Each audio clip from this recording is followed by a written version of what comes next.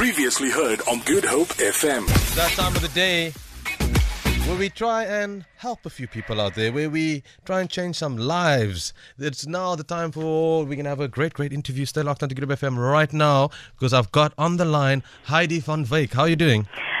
It's Heidi Volkwijn, and I'm doing very well, Alvi. How are you, sir? I'm really good, and I was reading through what was basically the main reason why I'm calling you today, and I was really touched as well. Firstly, we're going to touch base on the student that achieved so much in the last few years. Actually, that was to me was in such a short space of time that he never gave up. That was one thing that really touched me, but we'll get there in just a bit. Firstly, I want to let people know who you are. You are the manager of the Youth and Adults Program at LOFOB, if that's correct, which is, of course, the League of Friends of the Blind. That's correct, sir. Mm-hmm. Tell us more about your company.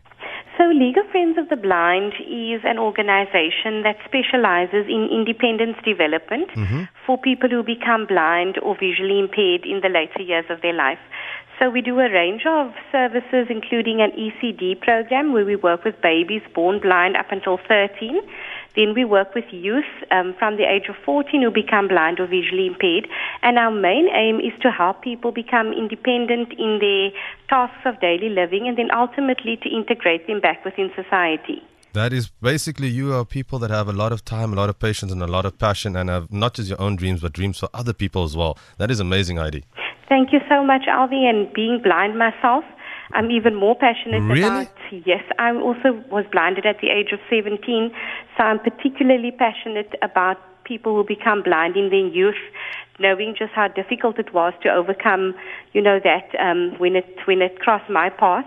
So I'm very much, being able to identify with our clients and share the experience, and hence me being so passionate about, developing them and helping them to pursue the dreams they once had. Like, Heidi, this is completely off the topic and random, but one of my favorite superheroes is Daredevil, because he's blind and he's a lawyer.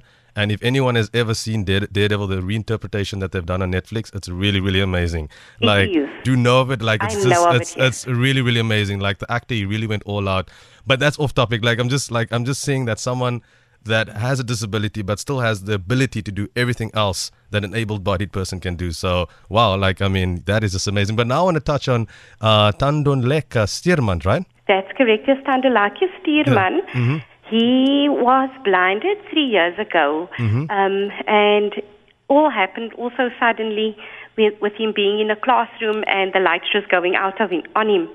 And he was then diagnosed to have glaucoma. And of course, because Bloemfontein is not as resourced as Cape Town is, he was brought to Cape Town for a second medical opinion. And unfortunately, there was nothing doctors could do to save his sight. And that is when he was introduced to LOFOB.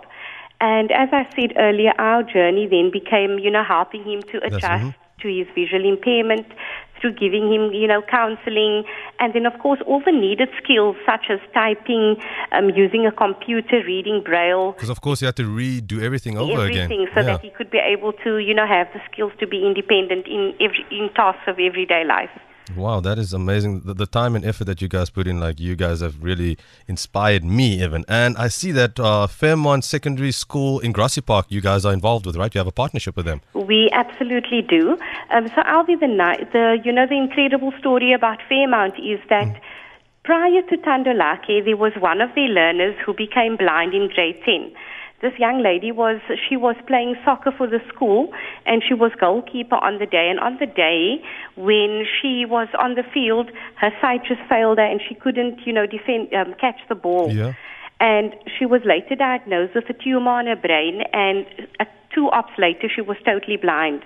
Wow. And Fairmount, with her help of her family, brought her to us, and their aim was just to help her to become, independent and adjust to her blindness. And her principal said, look, if she's wanting to come back to school, and if she doesn't, because her first thing to her principal is, I'm not going to a school for the blind, otherwise I'm giving up.